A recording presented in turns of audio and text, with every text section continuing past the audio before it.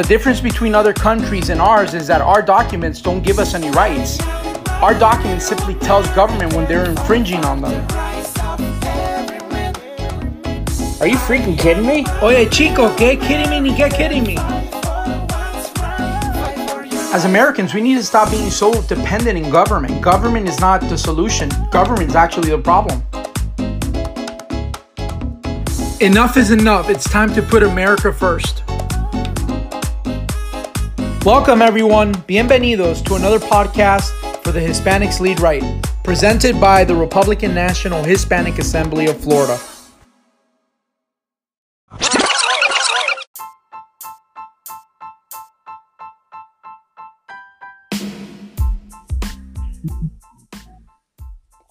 Welcome, everybody. Thank you for tuning in to another podcast with the Hispanics Lead Right.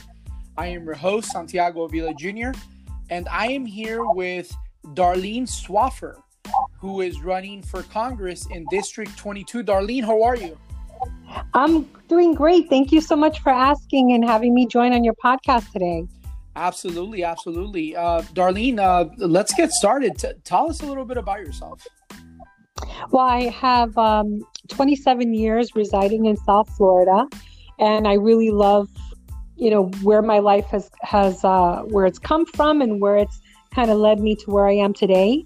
I came here in 93, and at that time I got involved with the Puerto Rican Chamber of Commerce and served as their executive director for 4 years, bringing the chamber from Dade to Broward County, and that got me in my start of community service. From there, I also served some time on the Women's Chamber of Commerce, the Caribbean Chamber of Commerce, did some joint networking functions with the Broward Latin Chamber, and it really was a pleasure to be of service to my community. And a lot of what we did at the time was we did educational workshops to train somebody on how to be an entrepreneur, how to do business with their local county, city, state, or even other states, how to get certified as a minority-owned business, women-owned, veteran-owned business. And we also did scholarship fundraising events where we raised money for Aspira. Oh, wow. And, okay. Yeah, and we did trade shows with other chambers.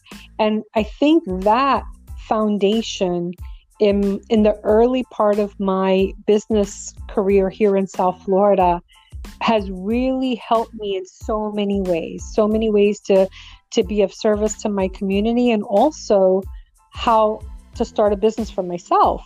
So for the last 10 years, I have an insurance business. I started working first for New York Life, then I worked for 6 years for Humana, and that's where I learned the Medicare side of insurance. Okay. And for the last, it's going on 3 years now, I have my own, brick and mortar retail store. I have 30 agents, and our expertise is everything with regards to health insurance, predominantly Medicare. So individual, group health, as well as Medicare insurance. And as a broker, we're licensed with all the carriers. And it's a different concept because the model for how Medicare insurance sales goes is seniors would like an insurance agent to go into their home. And what we did was, we still offer that, but we now have a site that they can go to where we do monthly educational seminars. And we are also contracted with all the carriers, not just one, so they can get all their answers in one visit. And that's I think that, great. So it's a different concept here, and it's being really embraced by the local community because my office is across the street from a major retirement community called Century Village in Deerfield Beach. Okay. But my background, what kind of propelled me to even consider running for Congress is, it's a very polarized state of affairs that we see right now kind of playing out in our government. And I, just like a lot of people, I was never really interested in politics. In fact, in my 30s, Louis DeRosa from the Puerto Rican Chamber of Commerce had really tried to entice me, kept planting these seeds in my mind, asking me if I would run. And I even told him back then, Louis, I don't think I could ever consider that. Like, why would I want to subject my life to scrutiny or false allegations? I mean, politics was pretty evil back then, right? It's still pretty evil now. Let me ask you a quick question, Darlene. Because I caught something. You said where you came from. Can you tell the people that are listening, your potential constituency, where did you come from? What is your heritage? Some more of that personal stuff. I'm originally from New York. I grew up in Brooklyn, and my mom is originally from Puerto Rico, from Aguadilla. My grandmother and her family are originally from Aguada and Moca, going back like several hundred years. Okay, wow, okay. And it's interesting because my grandfather, he can trace, at the time I remember tracing back his lineage was all the way back to the Taínos. He was in the west side of the island. They owned the farm, and their family owned that piece of land for generations. But my grandmother, who he married, her family came from Spain, and they were all from Palma de Mallorca, Spain. And I was able to trace my grandmother's side of the family back to 1622, which was really cool. Oh, that's very impressive. Yeah, it was really neat. So, so back to them going to New York, it was around the 50s that they went to New York. And, my mom married my dad, and he passed away when we were really young. We were just, I think I might have been 6 years old. No, it's okay. I was about 6. And so that left my mom as a single parent trying to raise, 3 children. And, she really wasn't educated past the 8th grade. Back then was a different time. Everybody was struggling. And it was just common knowledge that, education wasn't as important as working and making money and providing for the entire family. So her and my aunt didn't make it to high school. They were in a way kind of forced to go to work and, try to provide for her younger brothers and her mom and father. And so when she, when my father passed away, the only job she can get at the time in Brooklyn was as a mirror worker in the sweater factory. And when my father passed away, she worked like 6 to 7 days a week. And it was, low income. She could only afford to live at the time in Bushwick, Brooklyn. And Bushwick, Brooklyn, I think when we first moved there, wasn't as bad as it had become. It wound up being like a drug war zone. Our block was called the supermarket of drugs in the Daily News. And it was everything you can imagine in your mind. Drug wars, gangs, dealers, prostitutes in the corner, people walking around high on crack like zombies, strung out right on your doorstep. And I recall for about 3 or 4 years, we had police barricades on the corner of my street on each side. And I had to show ID just to get past the police barricades, just to get to my apartment. And for all those years, every single day, because there was always a different police officer at that barricade, I always was harassed because they swore I was there to buy drugs. Wow. Darlene, with all that stuff going on, let me ask you a question. Who inspires you? In general, many people. I've had many mentors in my life. In fact, one of them was who I had shared earlier, Louis DeRosa. He had asked me, when I was in my early 30s to consider running. And like I said, that was the furthest thing from my mind. What's inspiring me right now to run is I'm concerned about the future of where this country is going. And I no longer want to be in a position where I'm only concerned about my peaceful, beautiful life. And I can't wait to come home and see my favorite program on TV. I think that there's a lot more to life. And I think in general, we all need to step it up and get involved if we're going to protect and enrich the future for our children. I agree with you 100% on that. So, Right. what vision do you have for your district? Well, it's two specific things, and I think the most important item that, for whatever reason, and I think my current incumbent could have done so much in this area, is economic development. So South Florida, Dade, Broward, and Palm Beach County is considered South Florida. Dade County has done an excellent job of diversifying their economy. Okay. They don't have cyclical ups and downs all year round. They are busy 24/7. Broward and Palm Beach is complete opposite. We are completely driven by tourism and the snowbirds and the retirement community. And when snowbirds go back up north and, they take half the retirement community away from them, we have the Canadians, and we also have snowbirds that live in the northern part of the U.S., it becomes really, really dead here from like May through September. And then what happens is you have local businesses like nail salons, hair salons, movie theaters, restaurants, hotels, local attractions that struggle in those months. And in fact, many that start their business may go out of business. A lot of businesses don't last a year. Let me ask you this, since you're talking about snowbirds and people that come from vacationing, and you know what, you're right. Every single economy is a little bit different, and you just have to find a way to be able to make sure you have a booming economy constantly. I know here in Central Florida, we rely a lot on tourism, just like Miami, but at the same time, like you said, Miami diversified a little bit.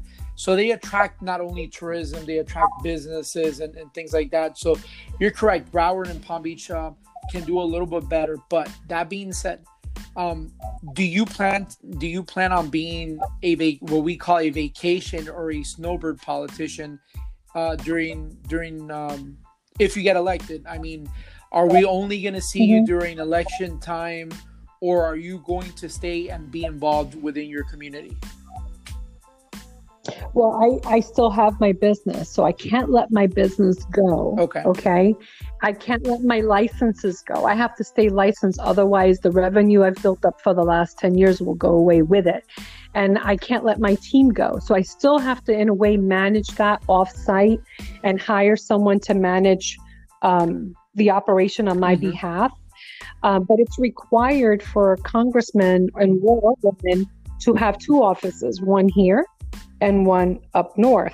And Congress is in session about 120 to 130 days a year. The rest of the time, you're supposed to be here, supporting your community. But I really want to go back, Santiago, if it's okay with you, on what my plan was for economic development, because I have a specific plan. Okay. And that plan came from my experience when I served on the board for the Puerto Rican Chamber of Commerce.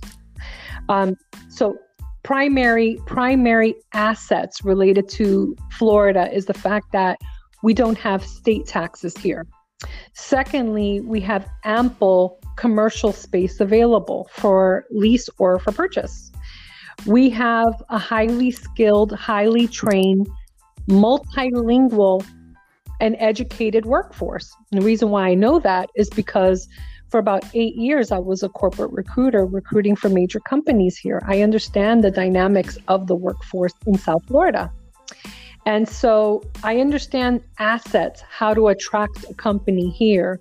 But the plan to do it would be first to contact Gary Press from the South Florida Business Journal, to contact the economic development boards for Broward and Palm Beach County, to contact the hotels, contact the top commercial realtors in the area, contact the staffing firms, and then call a meeting with all these entities into one place to come up with a proposal that I can bring personally to major corporations to entice them to do business in South Florida. You see, and what you're saying there, Darlene, I don't mean to interrupt you.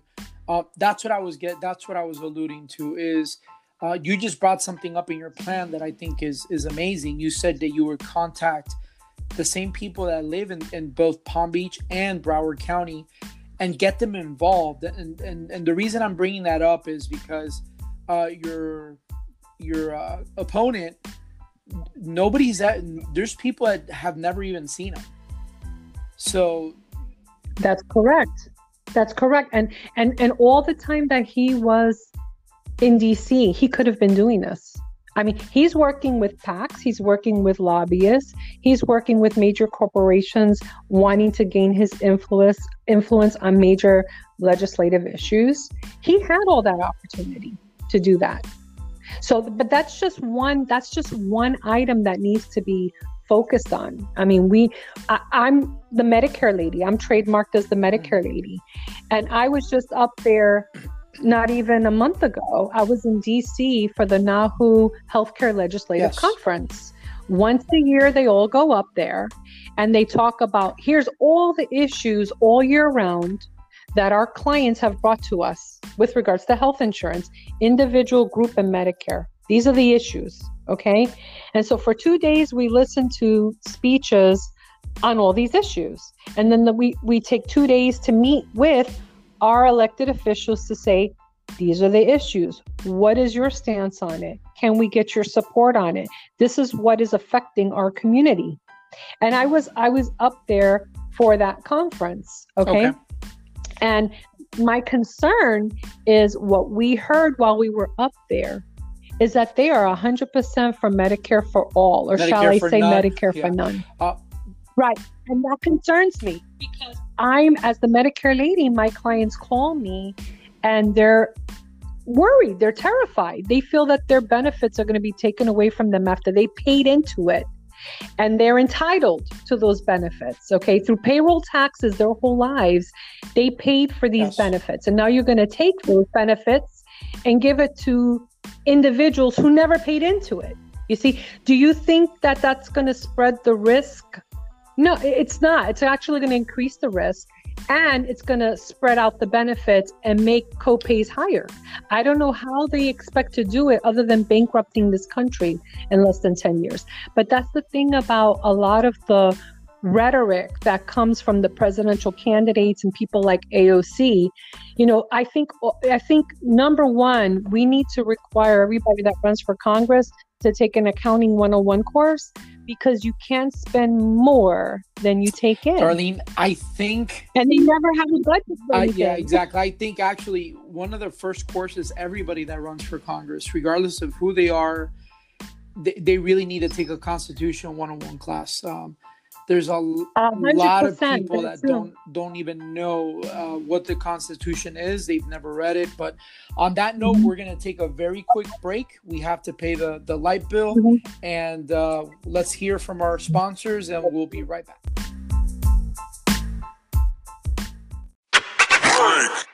Parada Mortgage, 800-731-3024. We believe that there is a mortgage program for everyone. And so we finance and guide our clients. As a veteran-owned business, we give back to our veterans. Let us finance you and make your American dream come true.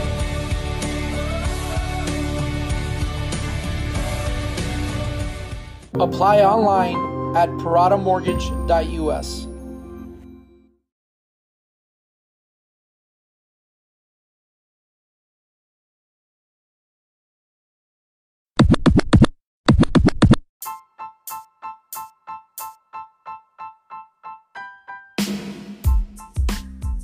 And we're back for the second segment of Hispanics Lead Right. We have Darlene Swaffar, who's running for Congress in District 22. Darlene, thank you for staying with us.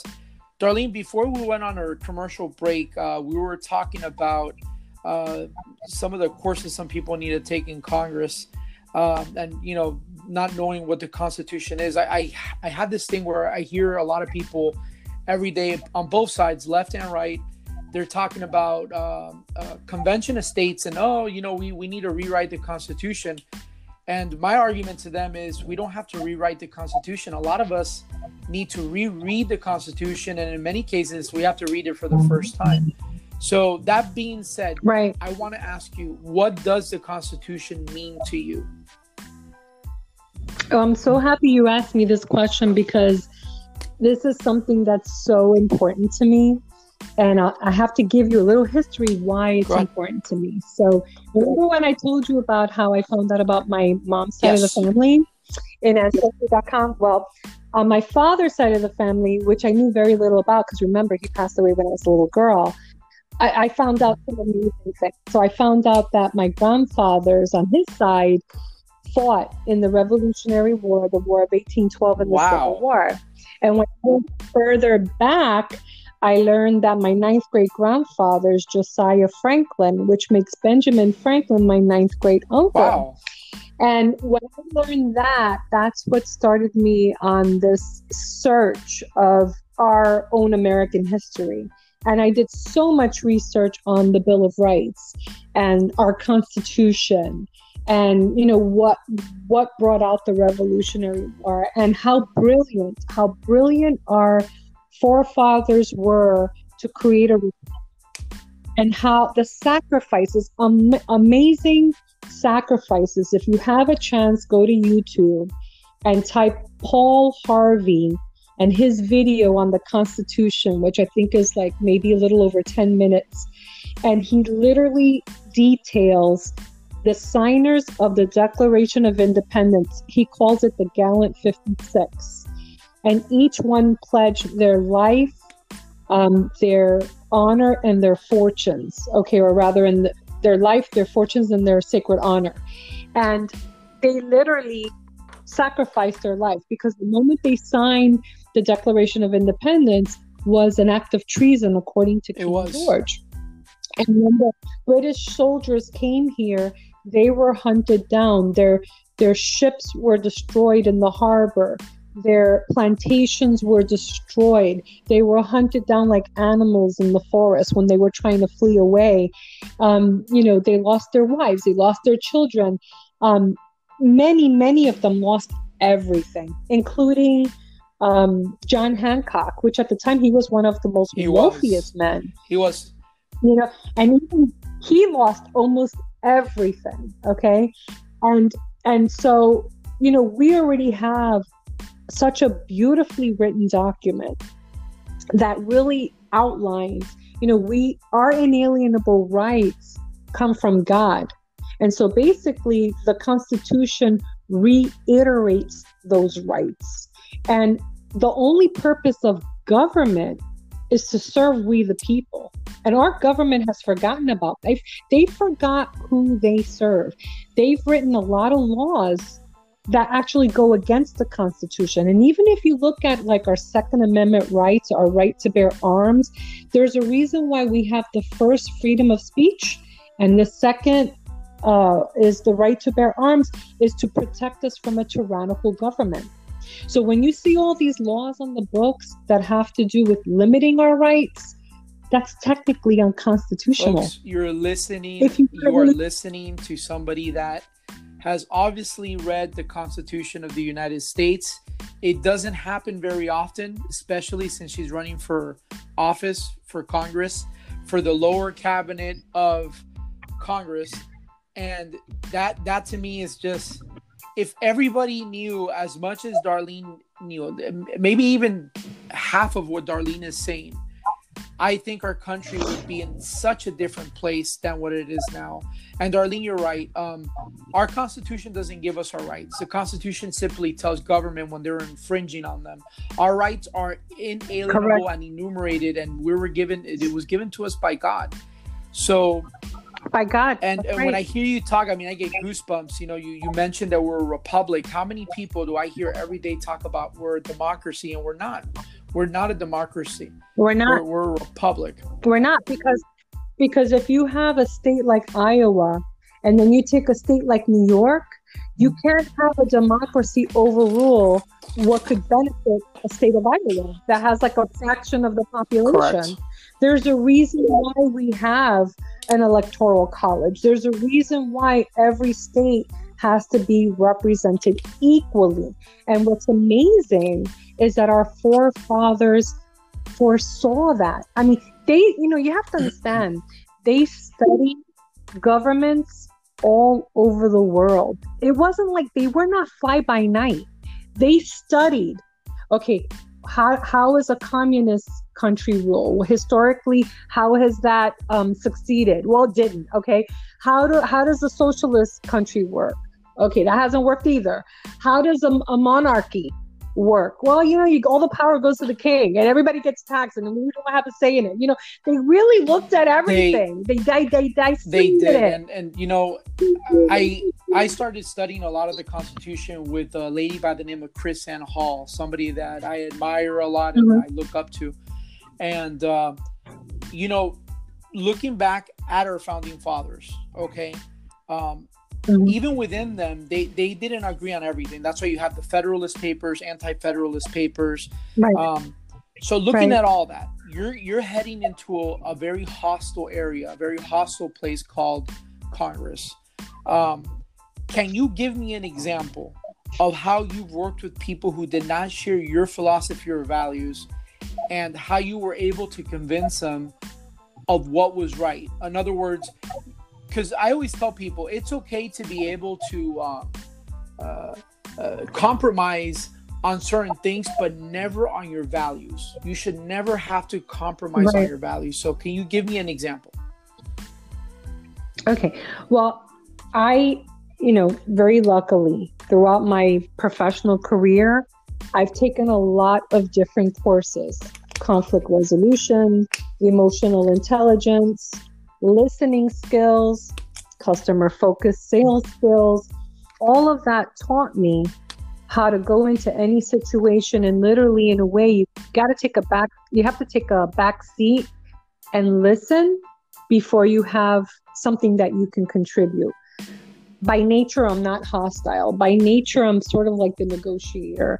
I'm a strategic thinker that's focused always on problem solving. I never look at the problem. If I'm presented with a problem, I'm always looking at what's my plan A, my plan B, my plan C. And because I'm an entrepreneur, I'm always looking at the win-win. Okay.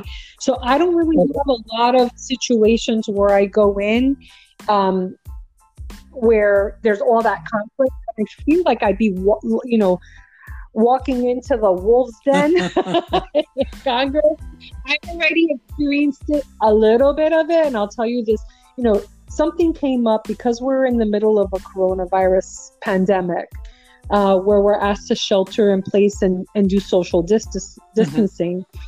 A lot of individuals that are running for different elected positions within the state, within the county, city, for Congress, they're trying to appeal to Governor Ron DeSantis to either delay the filing fee that's due next month in April, or to reduce the filing fee. So for me to get on the ballot costs $10,440. Some people want to reduce that or delay. And there's about 35 people that came together. It's completely, bipartisan, which I was really appreciating, but it quickly turned partisan. Wow. It quickly turned very quickly. And, it didn't come from anyone who's a registered Republican, a couple independents. It came from Democrats right away through email blasts, saying negative things about Democrats in general, not realizing that we had several Republicans that were part of this initiative. So the moment that I saw that, I pulled myself out. And the reason why I pulled myself out is I've worked very hard, Santiago, for the last 7-8 months on my campaign, all grassroots, all fundraising. So I have the $10,400 to pay for the filing fee for next month. I have it. I was only getting involved to help other candidates. Okay. And secondly, I have a spotless background. I want no controversy. And I also focus on, from my background, it's all about feeding the pipeline. And seeing the light at the end of the tunnel. And so I want no distractions. So I kind of feel like, I could have participated with that, but the end result wouldn't have helped me. It would have helped them. And with that bickering, I didn't want to be a part of it. So, with that example, I'm going to be facing that, I'm sure, in Congress. I have to pick and choose my battles. I have to pick and choose, which projects I want to work on. But I'll tell you, there's a lot of projects in Congress that if it doesn't serve my community in District 22, I may not be interested in participating, and that's where they lose sight. They start talking and bickering. Look at what AOC, she's advocating on behalf of illegal immigrants and not Americans. Why would I want to pay attention to anything she has to say? I know I'm supposed to work with her, but why would I want to be focused on that? None of what she's talking about helps my community here. So let me ask you this, based on that, based on what you're saying, because I think you're hitting a nerve, and I think people want to know more. I mean, obviously, I personally, I really like what you're saying. I like where you're coming from. It seems like you work great under stress and under time constraints, given the example you just gave me regarding your filing fee or petitions. But what is that one legislation that you would like to have passed on your first term if elected? That one thing that will define your future in Congress? I think because the two major focuses in this country is economic development and healthcare, it wouldn't just be one, Santiago. It'd be two. Number one, I want to make sure that Medicare is protected from my seniors. There's a lot of seniors in my district, a lot. Okay, we're talking about thousands. Okay, it's a good percentage. So I want to make sure that Medicare is protected. When I was up at the NAHU conference, I was one of 5 selected to do a pitch on what I'd like to see for individual health insurance. And mine was focused on individuals that are quite healthy, that don't take medications, that don't have any chronic conditions. And I wanted to see an individual health plan that added acupuncture, chiropractic care, massage therapy, vitamin supplements, in lieu of perhaps prescription drug plans. So that was my pitch. I'd like to see something like that nationwide, because I know millions would buy into like a more that. Holistic approach, right? Holistic, natural approach. Correct. So I would like to get a handle on healthcare, because it strikes a nerve with a lot of people. And second thing would be, I want to focus on creating a much more stable economy for Broward and Palm Beach, because if these companies come here, they're going to bring with them high-paying jobs, which bring year-round residents. And that is my ultimate goal, is to, not have the cyclical economy, to bring in some other industries that aren't, I guess, atypical for South Florida. Okay.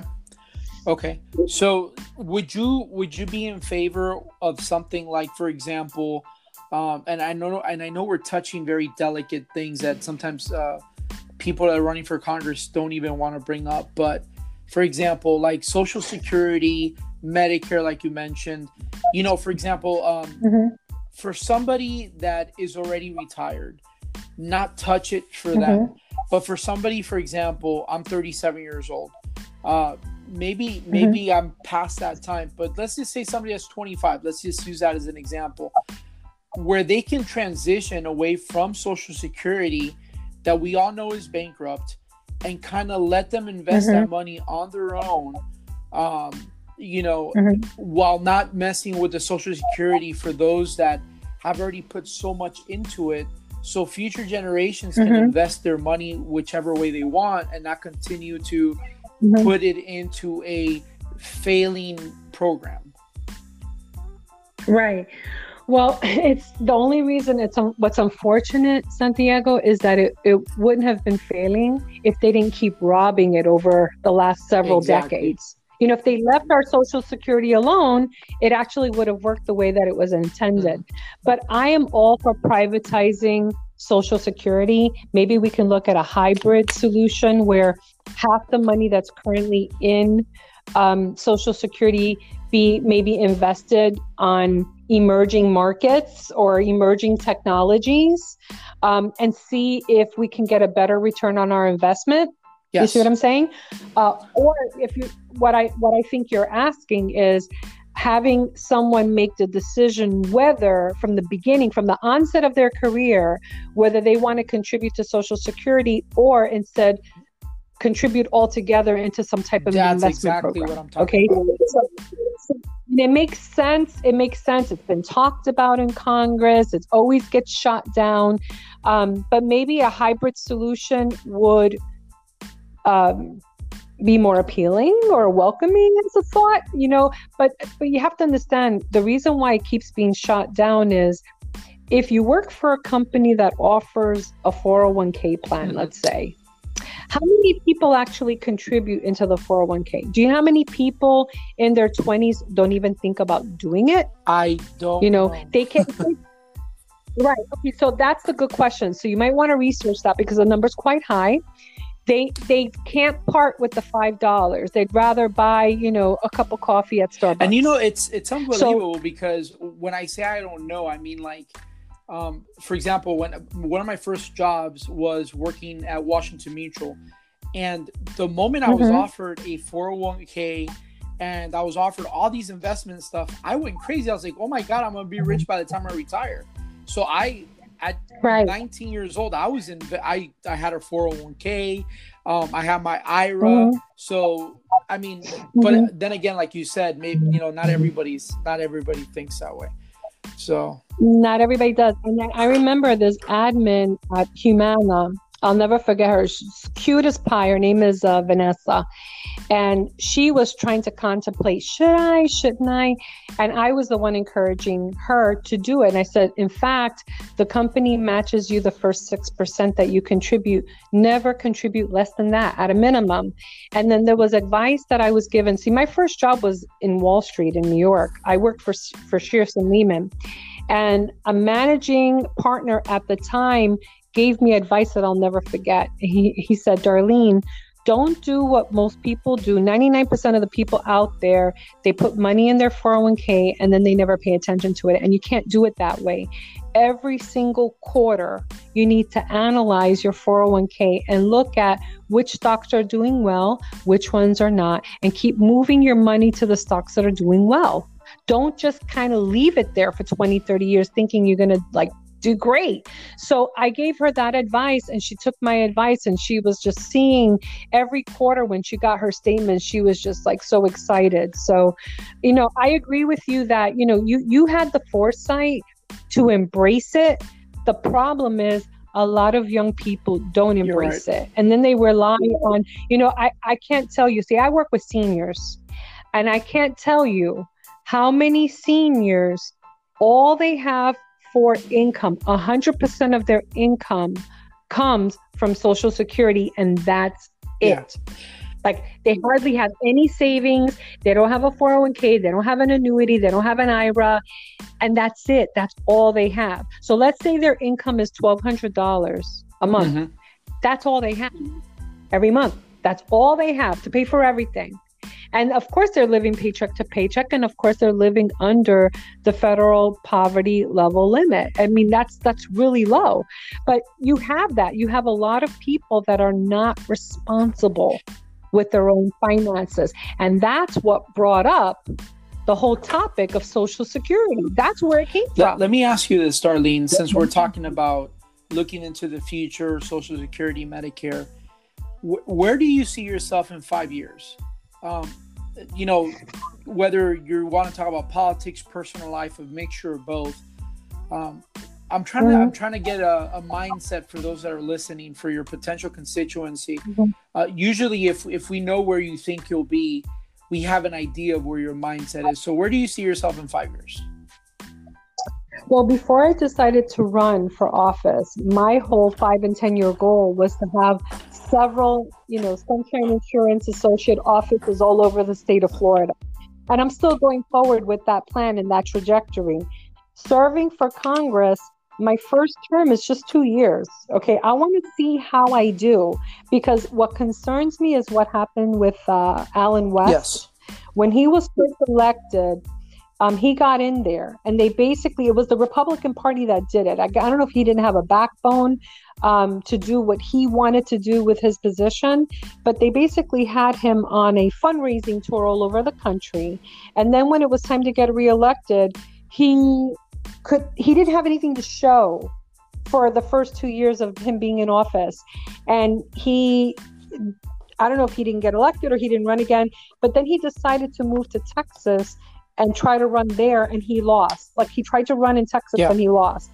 And I've heard this before, and that's not what I'm telling you, I will go into Congress and I will call out all the corruption. I will be on a tear. I'm not a politician. I'm not going for political reasons. I have no political aspirations. Okay. I'm going in there to clean house. That is my only motivation.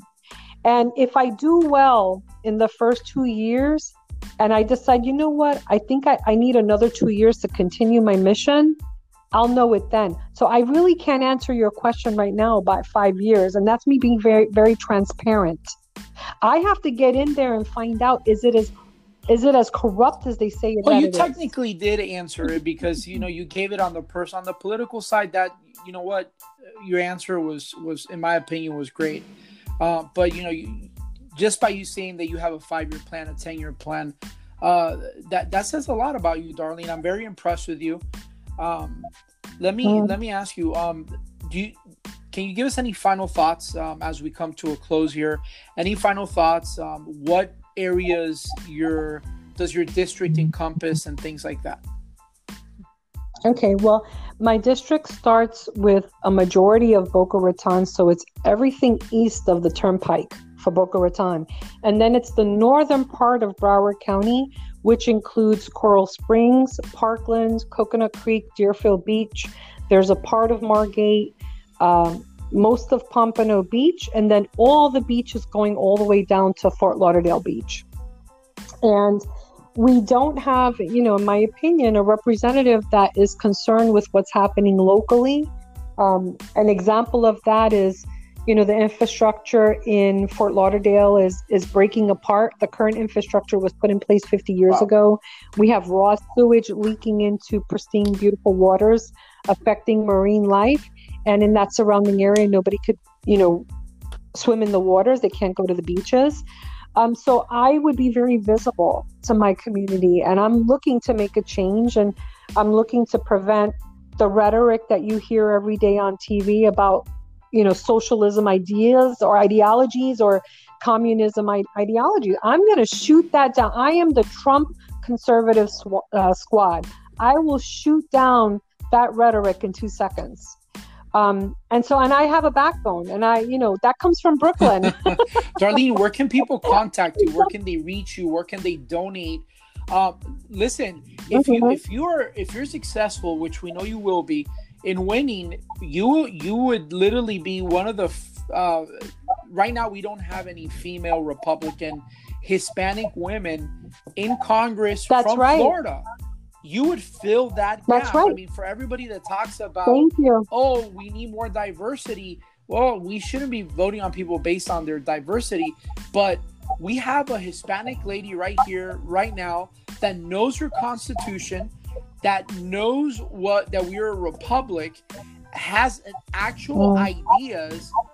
I mean, why would a Democrat be against something like that? I mean, at this moment, let me tell you, it's not about a party. I'll give you one better. I did a SWOT analysis. If you know what that is, that's strengths, weaknesses, opportunities, and threats. And so the SWOT analysis against me compared to anyone else running in my primary makes me the strongest candidate, 100%. If you Googled my name, okay, and if you looked at my background, you can't even compare. I've got the entrepreneur, I've got the Hispanic, I've got the woman, I've got the health insurance expertise, not only on individual health, but also Medicare. No one comes close to my level of experience. I have a successful business that I run, and I teach 30 agents how to run their own individual business. And I serve my community with distinction. I have community service awards from so many different major organizations. The last one was from the Small Business Administration Ted Women's Center, where my company won the Business Growth Award for 2019. Amazing. So as far as just looking at the SWOT analysis, I'm the strongest candidate running. So how can they reach me? My website is swaffarforcongress.com. That's SWAFFAR Congress.com. And then you'll see my background, you'll see where to donate, and you'll also see recent endorsements, and you'll see information on media, like past podcasts that I've been on and how I've done. And I'd love some volunteers. So if anybody's interested in volunteering with our campaign, we had to, unfortunately, in March and April, reschedule or cancel fundraising events. So that hurt us significantly. And I'm really asking, the Hispanic community to band together and support my campaign, because I will represent them with distinction as well. Well, Darlene, I appreciate you being on our podcast. It was amazing. It was a great interview. I thought you did very well. And I know that you're going to bring a lot of wealth to our constituency in District 22. And I'm sure that, if they have any questions, they'll reach out to you to any of the methods that you mentioned. And we'll have a couple of links on when we share this podcast. But thank you again for being on, and we appreciate you. I appreciate it. And if anybody would like me to speak at their, upcoming club meeting or, to their local community, I'd love the opportunity to speak. When the whole coronavirus, pandemic dies down and we're able to resume our normal everyday, work schedules, I'd love the opportunity if you'd like to invite me. Sounds good. Thank you, Darlene.